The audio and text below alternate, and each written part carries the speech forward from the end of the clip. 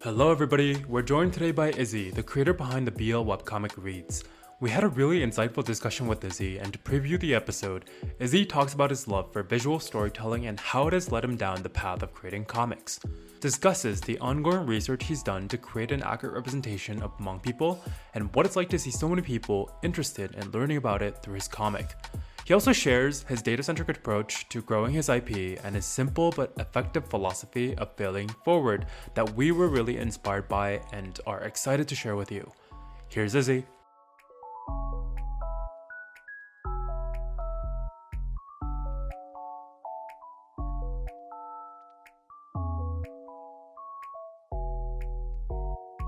Hello, Izzy. Welcome to the show.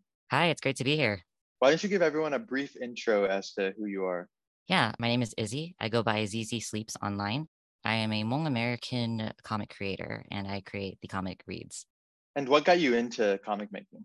Started when I was very young. My dad was super into newspaper comics. So I got really into Peanuts. I got into Boondocks, Calvin and Hobbes, and a really big one for me was Gary Larson. So got really into the newspaper funnies, and that divulged into anime and TV cartoons. And from there, how did you get into making your own comics? I've always preferred visual storytelling. So my beginnings with drawing were more like memes and then a slice of life about myself. When I was in college, I did a lot of little mini comics about my experiences in college and going through the big city that I was in. So comics have always just been a form of doing storytelling that people could see. And jumping ahead a little bit to Reads, if I remember correctly, you wrote out Reads before you drew it out. Is that right? Yeah, it is. I wrote out Reads novel style, and I was not happy with the prose. I don't enjoy writing prose. So I opted to instead turn it into a comic because, again, I'm more of a visual storyteller, and there's a lot of things that you can do with visual storytelling and comics where you can have little subtle things going on in the background that people don't really notice. It's a lot more difficult to do that when you're doing it in prose. So it ended up being the medium that I preferred. So when you started, it seems like you kind of had this idea and you're like, okay, I want to just get this story out there. Although you prefer a visual medium, you chose to go with prose to start. What was your process behind that? So I remember you guys did a podcast with Plastic Audio, and they mentioned that their characters just kind of did whatever in their head, and they were the one that released it out to the world. And that's pretty much how it worked for me too. I just kind of sat down, and the words started flowing onto the Hmm. Google Doc. It's more like they do their own thing, and I'm the oracle that has to bring it into this mortal plane. So how did you come up with the world and the story of Reads? I'm a really big fan of Chinese high fantasy, and my parents are too, and they got me really into it. But growing up, we watched a lot of like Chinese and Korean and Japanese dramas and high fantasies in their respective cultures, but never saw anything with Hmong culture because we're a very small minority group that a lot of people didn't know about until fairly recently when Suni Lee won the Olympics. So Hmm. I wanted to create something that was like that, very high fantasy, very exciting, but something that I could see myself in and that other Hmong people could see themselves in. When you were creating a story with Hmong culture as the spine of it, how much of it were things that you already knew? On your Instagram, it says that you are a Hmong comic artist. So I'm guessing you're drawing from a lot of personal experience. Were the things that you had to research and refine as well, just so you made sure you portrayed your culture the way you wanted it to? Oh yeah, significantly. So I'm a second gen Hmong person in the US. My parents are 1.5 gen and their parents are first gen. Mm, So there was a lot of loss of culture as we gotten further down the generations because of assimilation and, surviving in America. So mm. there's a lot of things that I personally still don't know about Hmong culture that I end up reaching out to my parents or, reaching out to other Hmong people. When I do research, I try and find as many resources as I can. There's actually a good handful of Hmong, I want to say teachers, but people who are, I guess they're teachers. They release a lot of information about Hmong culture for people like me and also the generations coming after me who aren't as well versed as they would be in our culture. So Mm. there's a lot of Facebook groups that discuss different aspects of Hmong culture. But whenever I have a question, I always just message my parents and I'm just like, hey, what is this? How do I do this? Or like, does this sound right? That kind of stuff. So it's good to have other Hmong people as a resource. How involved are they in the creative process, your parents? Because that's an amazing resource. I don't think I've heard of that yet. Yeah. I didn't tell my parents about Reads until we hit around 7K subscribers. And I sat them down and I was just like, okay, this is a thing that's happening. And I try and keep them hands off from the storyline because my dad's kind of a backseat writer. But I do reach out to them as like a cultural resource. So, for example, the Hmong groups that are in the U.S., there's two different Hmong groups that are in the U.S. It's the White Hmong and the Green Hmong. My dad is White Hmong and my mom is Green Hmong. So there's Mm. different subtleties with each like subgroup that you kind of have to be aware of. So I talk with my dad and I talk with my mom about like, hey, there's this thing that I want to portray in my comic. Does it kind of align well with this? Or there's words that are different because they have different dialects. So whenever I'm thinking about a word or a character's name, I'm like, okay, am I spelling this right? Or am I thinking of this in the right way? So that's pretty much the extent of their involvement. Otherwise, I get really embarrassed like talking with them about my comic. So whenever like a new episode comes up and they'll message me and they'll be like, I love the new episode. I'm like, great. I don't want to talk anymore about this because I'm embarrassed. That's awesome. They're regular readers. That's the absolute best. Yeah. Is there something that you learned in the process of creating this comic? I'll admit I didn't know anything about Hmong culture until I read your comic. I read the Q&A and I was able to learn a lot more. So I appreciate you putting your story out there, gave me the opportunity to learn more. But was there something you learned that you didn't realize before as you created this comic? Yeah, I learned that people are hungry to learn about other cultures. One Mm, of the bigger things that I've gotten feedback on about my comic is that, this is a lot of people's first introduction to Hmong culture. And people are very fascinated by that. They love learning about Hmong culture. And it's not just people who aren't Hmong, but also other Hmong people. As I mentioned previously, a lot of the mm, generations under me, they're losing a lot of our culture because there's a lot of things that come into it. It's like language barrier, Americanization is a really big factor into it. So there'll be things that I talk about in the comic, like superstitions or traditional practices that they didn't know were a thing. And they'd go to their parents and ask them, like, hey, is this a thing? And their parents be like, yeah, it's a thing. So the core learning that I took from it is that people want to learn more about other cultures and they're very hungry to learn about these cultures and they find these things fascinating. One interesting thing about your comic is how you talk a lot about gender identity within the story. There's things that different characters are going through, and you also, I think, in one of the Q and A's talk about how Hmong culture views gender identity. I guess like, is that something you knew about before, and you're like, okay, I see a way how to weave these two things in together, or what was your process for like bringing that together? Yeah. So the story itself was born from a really interesting time where I was still coming to terms with my own gender identity, having that transgender eight crack.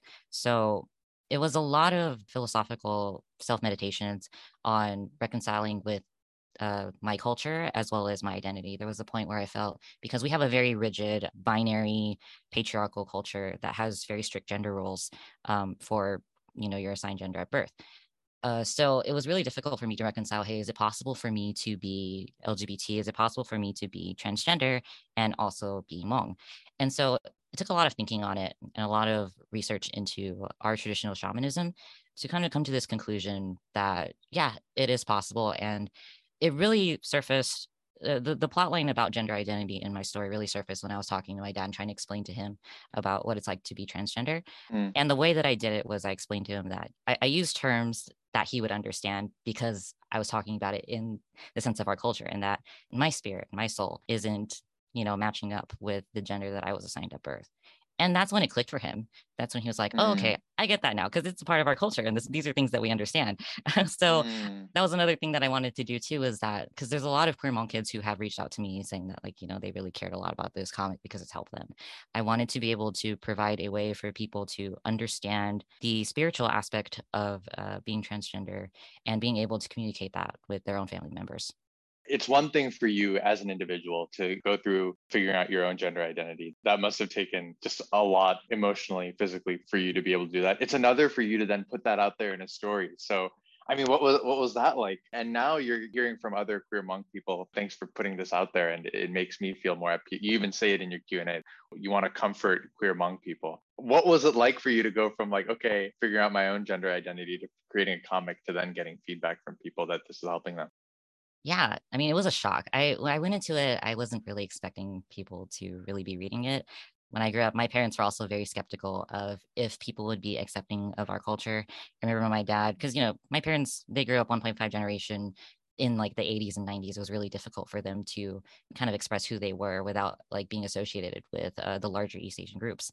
So my dad would Mm. always tell me, if you ever want to tell a story, you should have like a white protagonist because people will be more accepting of it. Mm. But people are able to relate to my characters even though they're not white, and especially more so with Hmong people who do understand like the culture and the world that we're in. So it was a shock to receive that kind of feedback because it shatters like that idea that I've kind of grown up with. um, I I very much enjoyed being able to have that kind of impact on people. I actually had an in-person fan interaction fairly recently. Oh, that's so cool. Yeah, it really solidified the reality of like, okay, this is actually touching people's lives and affecting them. If you don't mind sharing, like, how did that like go down? Because I think one tricky thing for webcomic artists is like it can be hard to know, like, oh, this is like the creator of something that I love so much. Like, how did they realize it was you? What was it like? I'd love to hear that. Yeah, it was so funny. I went to it was a Southeast Asian festival.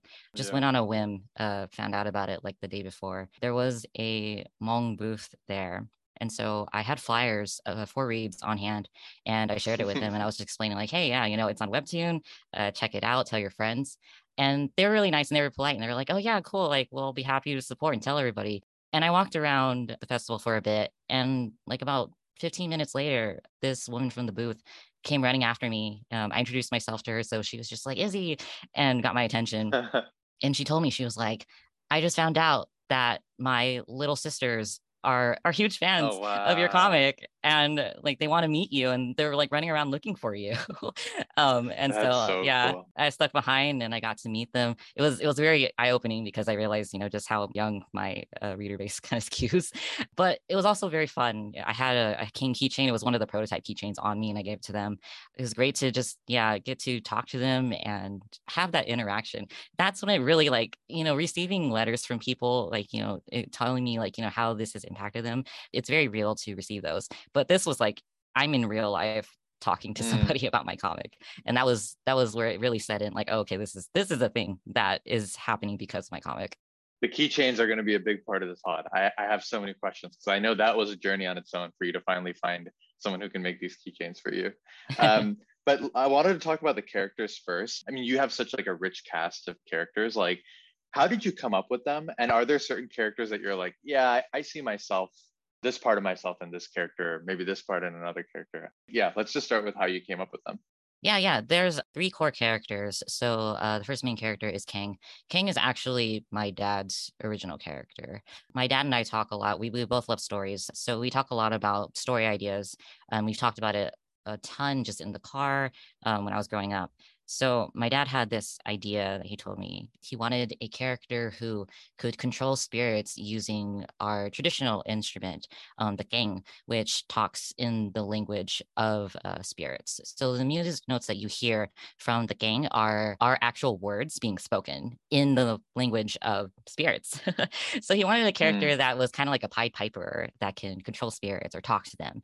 And so that was the basis for Kang. And it's really funny because when I first designed Kang, he was supposed to be a very cold, ruthless, murdering type of character. But as I mentioned before, when I start writing, the characters kind of just take control and do their own thing. So he ended up being more of a sensitive crybaby.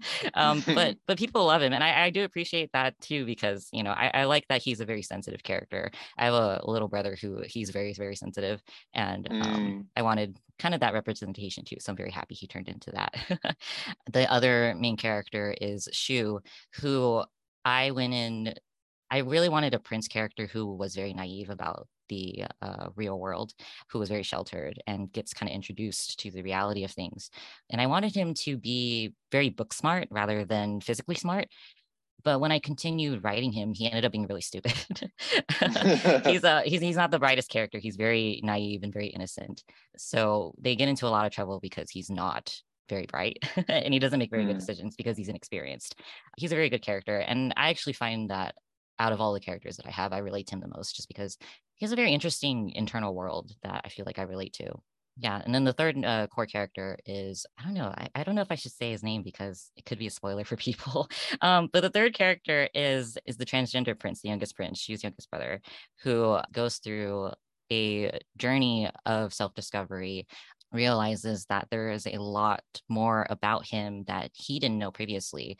And he's unlocking a lot of the more darker secrets of the world that he's in and who he is as a person. Um, he's a very interesting character because I wasn't sure which direction I wanted to go with him. As he continued to write himself, he became more like a emotional shonen protagonist. Mm. So he's been very fun to work with. And Shu is the one that you're like, it's funny that you say that you ended up writing him as, not the most intelligent, and you're like, I relate to him the most. Are you like, damn it, why did you do such a stupid thing at this point in time? Do you ever feel that way as you're writing him? Yeah, absolutely. Yeah, he makes a lot of like really weird decisions, and he's also kind of impulsive. I find myself also impulsive and being like, oh, why did I make that decision? So that's where he's relatable. What about like the fantasy and action? Like, how did you learn and like craft that part? Because, it's one thing to talk about a character's individual journey. Getting action and fantasy elements are like, it can be really difficult too. Like, where did you draw from in order to pull that off in your comic? Yeah. Um, to be honest, I was not very well versed in action. I love, again, Chinese high fantasy. I love like martial arts movies. And so action is something that I personally enjoy as a consumer. As a creator, I hate it. I really do Mm. not like drawing action scenes because they're very dynamic, but it's something that I have to learn because, again, I don't control the story. So it's been fun though, learning a lot about foreshortening. What I've been doing to learn and understand action more is reading action webtoons, because the way that you do action in a Mm. scroll comic is different from how you would do action like on a page or horizontally. Yeah. You have to be considerate of the reader scrolling upwards. You have to be considerate about the flow of your action. So I studied some other action webtoons just, on the front page of Webtoon, all their popular action comics, and kind of figuring out, okay, what are the solutions that these creators are making to Mm. convey action with the limitations of the scroll format, and what are they doing to another thing is getting around censorship, because that was a really big one for me, and also how they make their panels very dynamic, and they're not doing one of the Mm. pitfalls that I felt I was falling into was doing a lot too many standard motions. What are they doing to make each new panel more dynamic? So I learned a lot about how to use blur, what kind of shapes they're doing, what kind of angles they go for.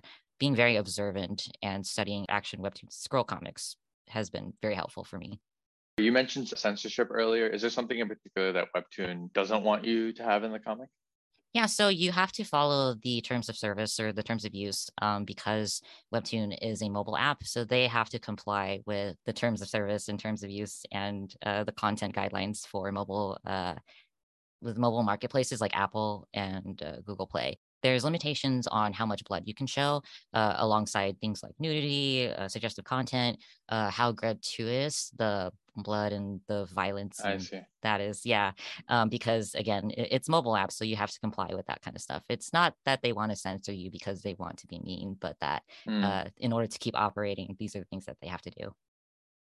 On that note, I'm just curious, like, if there's no censorship, are you like I want more blood and gore in my comic? Are you like, given this story, this feels appropriate? I'm just curious, naturally, like where on that like kind of range you would want to be.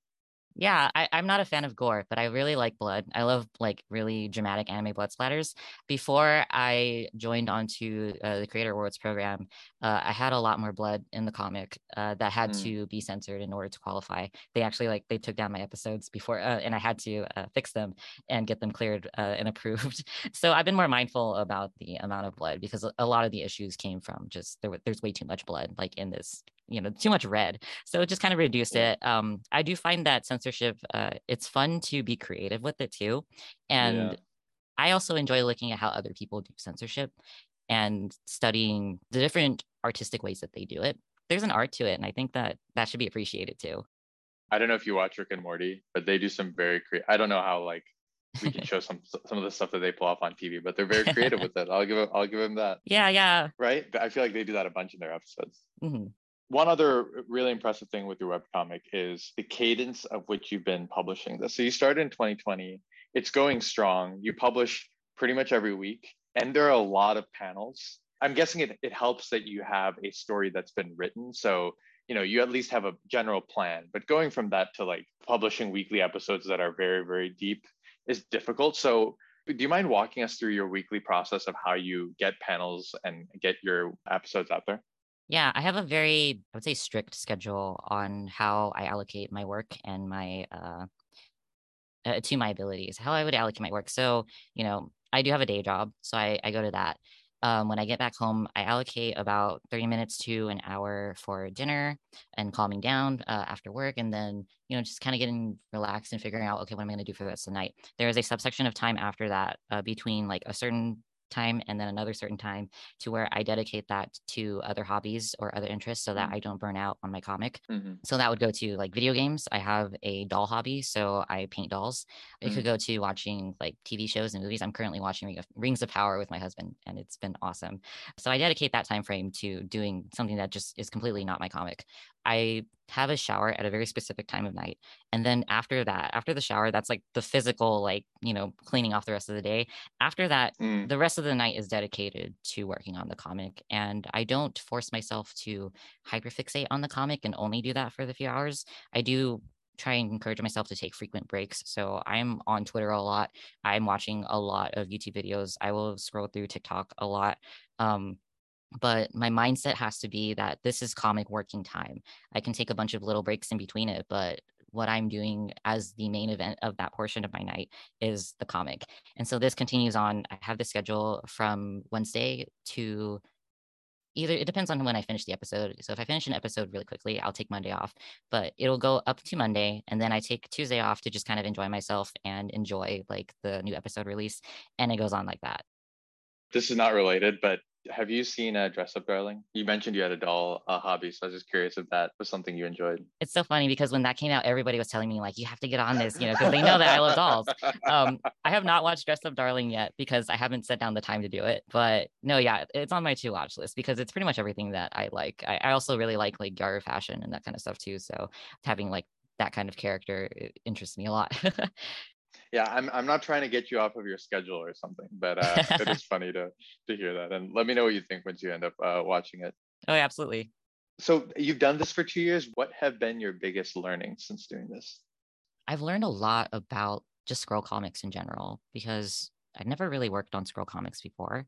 Most of the comic work that I've done is it's either one panel or like very short, very memey. So I had to learn a lot about how to draw for one thing. I never took drawing very seriously until I started this comic. And you can kind of see it too when you read the first episode and you compare it to the most recent episode. You can see kind of the evolution of my drawing. So learning how to draw was the first thing that I learned. The second thing Mm-hmm. I learned was shortcuts and how to kind of get around things. Aside from like all the typical shortcuts of like, using certain assets or reusing brushes, reusing like line art. Um, One of the things that I do is I kind of design characters to be a little more simple. I have a lot of characters who wear capes, so I can obscure a lot of their bodies with just the cape flowing. Mm, People think it's really cool. It's just to yeah. cut time.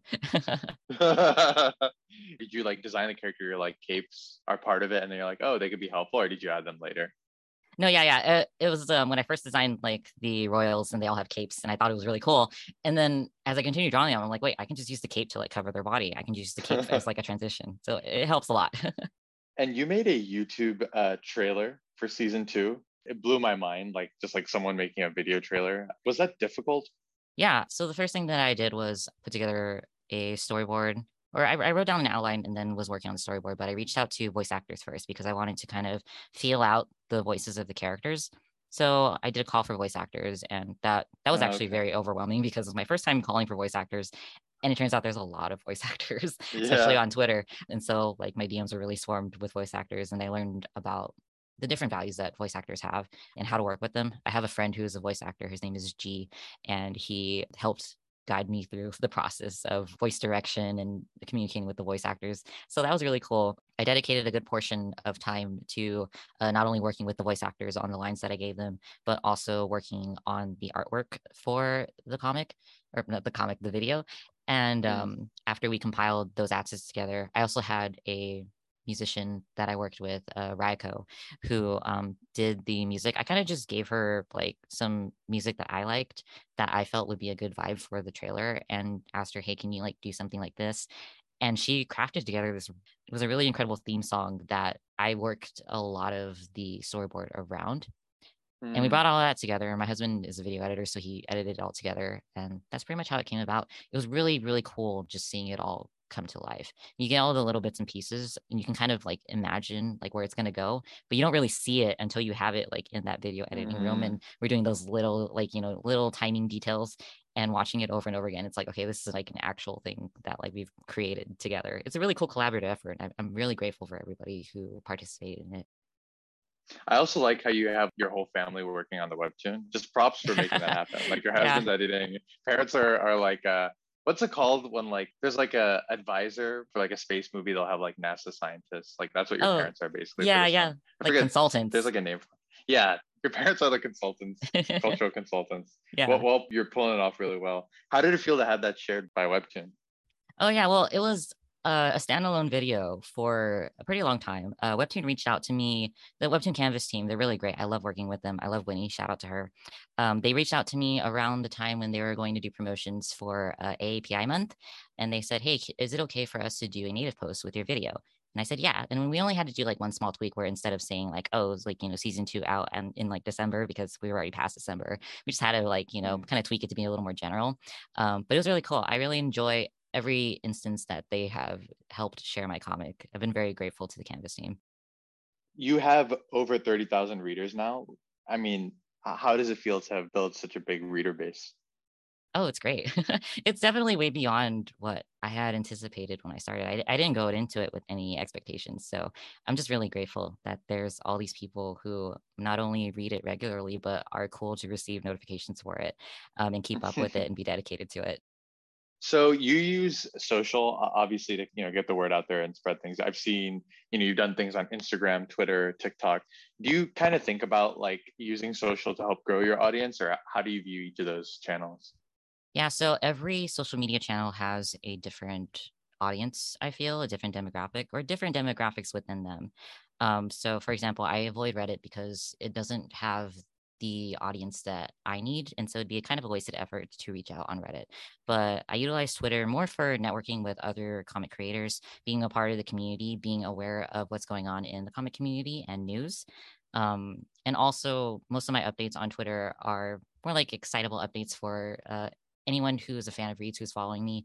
I can post like, sneak peeks, that kind of stuff, and also announce when a new episode has come out. That's mainly what I use that for. When it comes to Instagram, I actually use Instagram to target a Hmong audience because there's more Hmong people on Instagram than there are on Hmm. Twitter. So I craft the way that I make posts on Instagram to target Hmong Instagram users, as well as a younger audience who would align better with Webtoon, kind of introduce them in a very visual format, kind of show off my art a lot more, whereas Twitter shows off my personality. When it comes to TikTok, I'm still fairly new to TikTok, but I've been enjoying learning about its landscape, discovering that it has a lot of users, Yeah. and that's where you can pull a lot more traffic if you can successfully make a TikTok that kind of is a hit. Right now, the TikTok that is still running as a hit for me is one about how my dad keeps telling everybody about my comic, and he didn't even realize that it was considered like a BL until he actually read it. So that's still going. Like I wake up every day and it's like 99 plus notifications on this one TikTok that I made Oh like wow. over a month ago. Yeah. And that has channeled significantly more users, more subscribers and more page views to my comic than Webtoon's internal marketing, for example. But I think that the biggest platform that has helped my comic grow is Webtoon itself. It has pretty good internal marketing when you get featured and promoted on there. And so a lot of subscribers that I've gotten now were because Webtoon recommended me to people or because they put me in like a spotlight section. So I would say that currently Webtoon is the platform that I rely on the most to kind of get the word out. But aside from that, I am looking towards TikTok as a means of funneling users to my comic. And if they like it, then they'll subscribe because TikTok right now has the demographic. Webtoon skews pretty young. So there's a lot of young people on TikTok who are also like using Webtoon.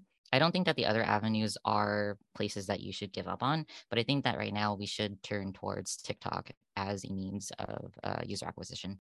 Is it easy for you to see as a canvas creator, like, oh, these are the people that have come from TikTok? Or are you kind of just looking at, oh, my subscriber base has grown by this much, my followers on TikTok have grown by this much, or I've gotten this many views? Like, how are you able to kind of bridge that gap?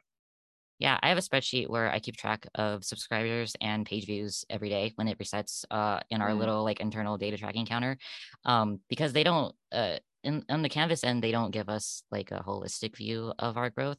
They only give you Mm. the stats for the past 24 hours. So you kind of have to keep track of that. I've only missed like one day out of the 2 years that I've been on this platform. Um, but I keep track of that and I always put down notes of like, what did I do today that might have caused like a spike here or there? So, like, for example, if a TikTok goes off, then I can see there's a lot of traffic coming to my comic. I got a lot more page views. I got a lot more subscribers. And I'll put in a note like, oh, hey, like, this TikTok did well. So that's pretty much how I track that kind of stuff. If there's sometimes an influx of subscribers and page views where I can't trace down if I've done anything externally to cause that. I'm at a point now where I just kind of chalk it up to because Webtoon has a section for readers, usually at the bottom of a comic that they've been reading, where it's like, oh, if you like this comic, then you'll like this comic, that kind of stuff. I've kind of attributed to that, where I'm pretty sure I'm showing up algorithmically to people more often on certain days. Do you think there's anything that you've done that obviously, a big question we get and people have is like, oh, how do I get promoted by Webtoon more? Is there anything you think that you've done that has helped with that? I'm guessing it's really difficult to tell if that's the case. I don't have any clear evidence on what makes them decide to reach out and promote, but I think that it's really beneficial to have content, social media content out there that they want to promote. And I can pretty much pinpoint each one that they've reached out to me to. I did a really long Twitter thread giving advice on webcomics, and they saw that. So they reached out to me and they were like, hey, can we share your Twitter thread, but like make it native and add our own graphics to it? And I was like, yeah, of course. So I think that, and again, too, with like the trailer and like another instance was I did an art to celebrate a subscriber milestone. So I think that if you have assets that are at the ready for them to utilize, they'll be more likely to reach out to you because, you Mm. have the assets or you're celebrating a milestone and they want to help share that too because, it's there and they can help get more eyes on it. The other thing I wanted to touch on was monetization, supporting yourself as a creator. You mentioned you have a day job, but obviously a lot of creators are looking at how do I support myself with the comic that I make? The first thing is Patreon. You have over 20 patrons. What have you seen work for you as someone that's on Patreon? Honestly, I'm very grateful. I'm also very shocked that people subscribe to my Patreon. I find that a good majority of the patrons are just genuinely wanting to support me, which I find I'm very, very grateful for, and I find very endearing. I really appreciate that, they want to support me, and they always tell me that they want to see me succeed. So I'm really grateful to them for that. The things that I offer on my Patreon are more behind the scenes looks, first looks at illustrations and merchandise. They got to vote on the t-shirt design, the layout for the Mm. t-shirt design, which is really cool. And I like that they get to be a part of that process. Other things like sketches. So these are like sketches that I don't feel comfortable sharing publicly.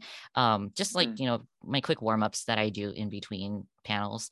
But I do like being able to share that fun aspect of having little rough sketches and sharing that exclusively with this group. Those kind of little things and, a little more intimate parts of reads is what makes my Patreon appealing.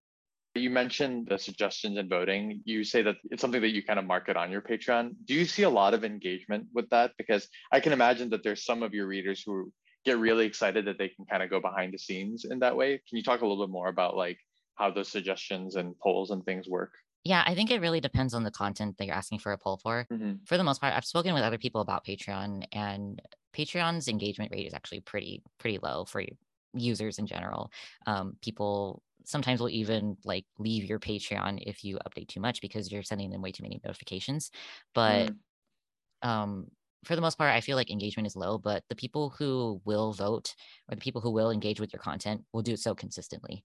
So I always see the same names and the same faces, like returning and talking and commenting and voting. And then on the Etsy side, you made over 100 sales, which is crazy. And maybe the best place to start is the keychain. Can you talk a little bit about why you wanted to create a keychain and what that process was like for you?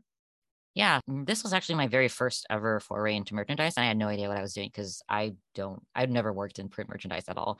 It was a lot of learning. I tried to pull around and ask people like what kind of merchandise do they like. And then I had to take into consideration my demographic as well. Because I mentioned before, I definitely skew more on the younger side. I think the majority of my readers are in their teens or they're young adults in college, so they don't have a lot of money to throw around.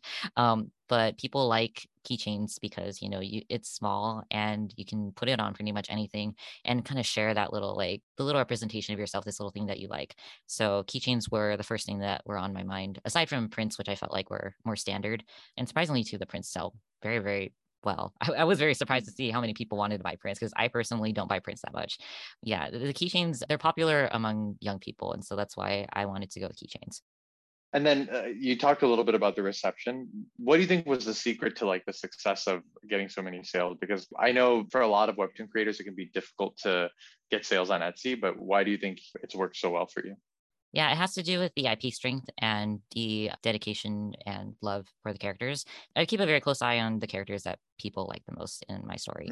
Mm, I have a lot of like smaller charm size keychains for other characters who aren't the main three to kind of keep track of like how fast they are selling out. So, for example, Lee, the second oldest royal brother, sold out like nearly instantly, which was a mm, little shocking. So I would say that he's one of the yeah. more popular characters.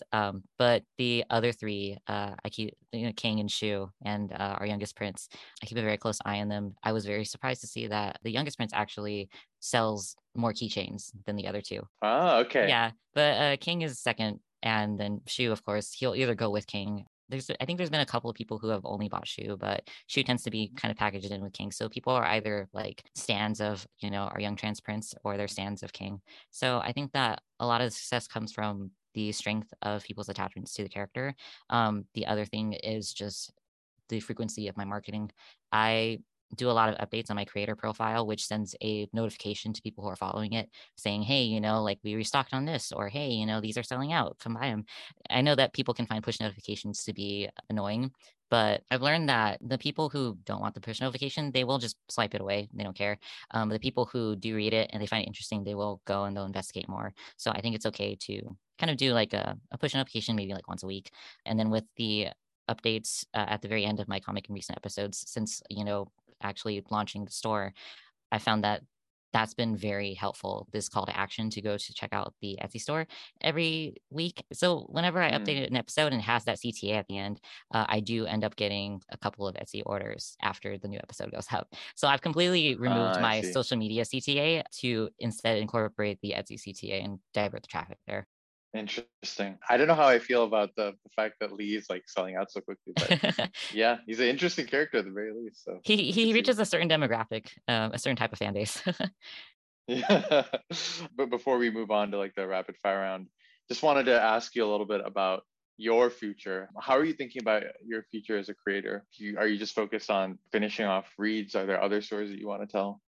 Yeah, Reeds was definitely more of my experiment child. I wanted to be very scrappy with it, to learn a lot from it, so that it can make my future works better. I already have started writing novel style, the next story that I want to do after this, which will probably come out in like 2025.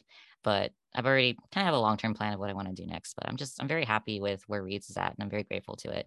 There's a lot of learning that I have made from this that is going to contribute to the success of my next project. And then in terms of just the future of webcomics, do you have any predictions or maybe things that you'd like to see?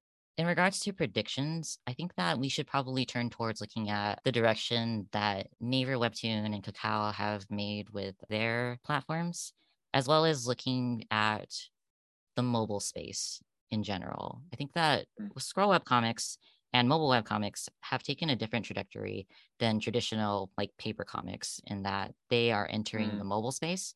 So they will grow the way that mobile entertainment content will grow. So I think that's something that we need to take into consideration. And I think that that's the direction that these comics are going to be going towards because this is the model that the corporations are likely turning towards. And then do you have any advice for like someone that's just thinking about starting their first comic? Yeah. So you always hear the advice people say to just start and just get started and don't think too much about it. I want to kind of expand on that in saying to don't be afraid of failure. I always ascribe to the philosophy of failing forward. So you take failure and you learn from your mistakes and you move forward with it. It's pretty much a simple philosophy, but it's actually a lot harder to do in practice. You always see creators who they have a lot of really large ambitions, and then they become very discouraged when they don't hit the successes that they want right away, or they're hitting a lot of failures and it becomes very demoralizing and it hurts them a lot. And I think it's normal to, be hurt and be sad and feel that kind of pain whenever you're not succeeding in the way that you want to succeed. But I think that it's important to learn the skill of accepting failure, and then also learning and looking at your failures objectively, thinking back on, okay, what did I do incorrectly here that caused this outcome? Try not to put too much of your feelings into it or lash out at other people. You sometimes see people who, when they fail, they start blaming other people. They'll blame the platform or, some higher being that is like being cruel to them. I think it's better to kind of step away from that once you can kind of process those feelings and take observations on what went wrong. So like, oh, maybe I timed the release of this post wrong. I'm marketing to the wrong demographic. I'm looking at like, the stats from a different angle, that kind of stuff. So I ascribe to fail forward. So if you fail, you should take it as a learning opportunity and then move forward. Love it.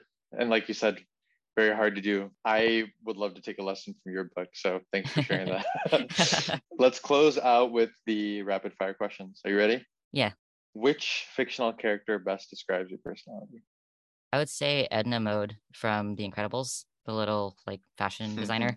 Aside from the fact that I myself love fashion and I love the practicality of fashion, I think a lot about this quote that comes from her: I never look back, it distracts from the now.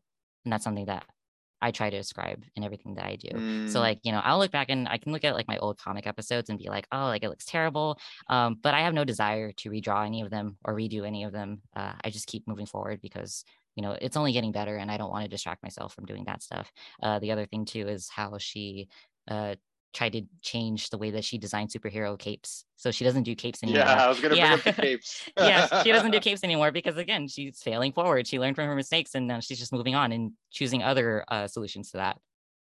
Which 3 comics would you take with you on a desert island? The first one would be Wayne Family Adventures. I've always loved Batman as character, but he's had a lot of really dark stories. So I very much enjoy this newer, fresher slice of life take on the Batman universe. Instead of it being so full of pain and trauma, it's about healing and family and, Bruce Wayne actually being happy, which is something that I didn't realize that we needed in this IP, but it's pretty great. The other one would be Berserk. I really love not only just the attention to detail in Berserk, but also the themes of finding beauty and love within a painful, like, dark world and seeing Guts' growth through that. The other one would be One Piece because it's still going. It's very long. I have never read One Piece. If I'm stuck on a desert island, I want to have something to keep me entertained. So I will read One Piece for the first time. If you could pick any, which creator would you want to have dinner with? Okay, so his name is really difficult to pronounce, and he purposely doesn't tell people how to pronounce it because he likes watching people struggle pronouncing it. He's the Croatian comic artist who did Sunstone and Harleen. I'm going to try really hard to pronounce his name. Stepan Sejc, I think. The way that he does his paintings and he renders things at the rate and the pace that he does it is so fascinating to me. I would love to just kind of pick his brain and understand his process, as well as the way that he does storytelling, and he balances humor and serious moments so well. So I would love to just sit down with him and just kind of learn more about how his brain is wired and how his creativity is wired. And I'd also love if his wife Linda could be there too, because she is also just as talented and she's a very great person. I love just seeing her on my feed all the time. What's your favorite scene from any comic? The most poignant scene from any comic that I have ever witnessed in my entire life was in Tokyo Ghoul. The main character, Kaneki Ken, his best friend, Hide, who's kind of been silently observing him go through a really difficult, traumatic time throughout the story, is talking to another character and explaining, like, oh, Kaneki, the main character, hides a lot of himself and he doesn't talk about it. And you'll know because he has a tell where if he's lying, he touches his chin. And he shows the motion of touching his chin. And that was really mind-blowing to me, because when you go back and you read the previous volumes, he does that a lot. And you start to see oh, the author was like showing this and foreshadowing this a lot throughout the entire story. All the instances where he's lying or he's uncomfortable, he's touching his chin. So that was mind blowing, and that taught me to use visual tells. Again, I love visual storytelling. I've learned a lot about visual cues and also giving characters fidgets. My characters also have their own fidgets whenever they're in certain situations. And then finally, if you could have dinner with a fictional character, who would it be? It would be El Elliot from Death Note, because it would have a lot of sweets, and I love sweets. So I would love to just hang out and eat sweets with this guy. Izzy, it's been an absolute pleasure. It's been a lot of fun to learn more about Reed's. Listener, please check out Reed's on Webtoon. From there, you can find Izzy's creator profile and find all of his socials. Izzy, it's been an absolute blast, and thanks for coming on the show. It's been great. Thank you for having me. Thank you for joining us today. If you have any feedback or want to be featured as our next guest, please write to us at pixelsandpanelspod@gmail.com. If you enjoyed the show, don't forget to subscribe, like, or give us a 5-star rating. See you all next week.